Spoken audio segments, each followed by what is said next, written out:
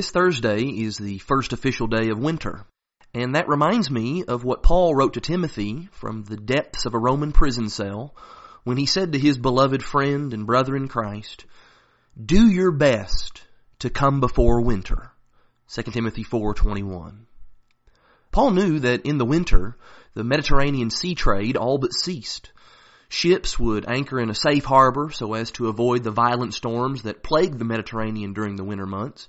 And so if Timothy was going to make the voyage from Ephesus to Rome, it would have to be before the ships stopped sailing. And so there was a very understandable sense of urgency in Paul's writing when he says, "Come before winter." On top of that, Paul himself knew that his death sentence was imminent. In that very same chapter, he would say in verse 6 that the time of my departure is at hand. Add it all together. Timothy needed to drop everything and get to Rome as fast as possible. You know, there's a spiritual lesson that we can take from Paul's admonition for Timothy to come before winter. Namely, the fact that we all have a fixed amount of time. And how we use that time is critically important. In Ephesians 5 verse 16, the Bible says that we are to redeem or make wise use of the time.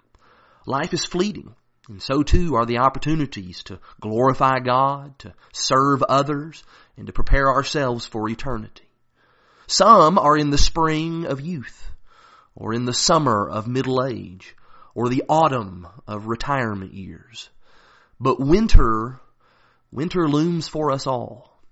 It may slowly and surely and gradually come our way, or it may come upon us sooner than we expected, but make no mistake about it, winter will come.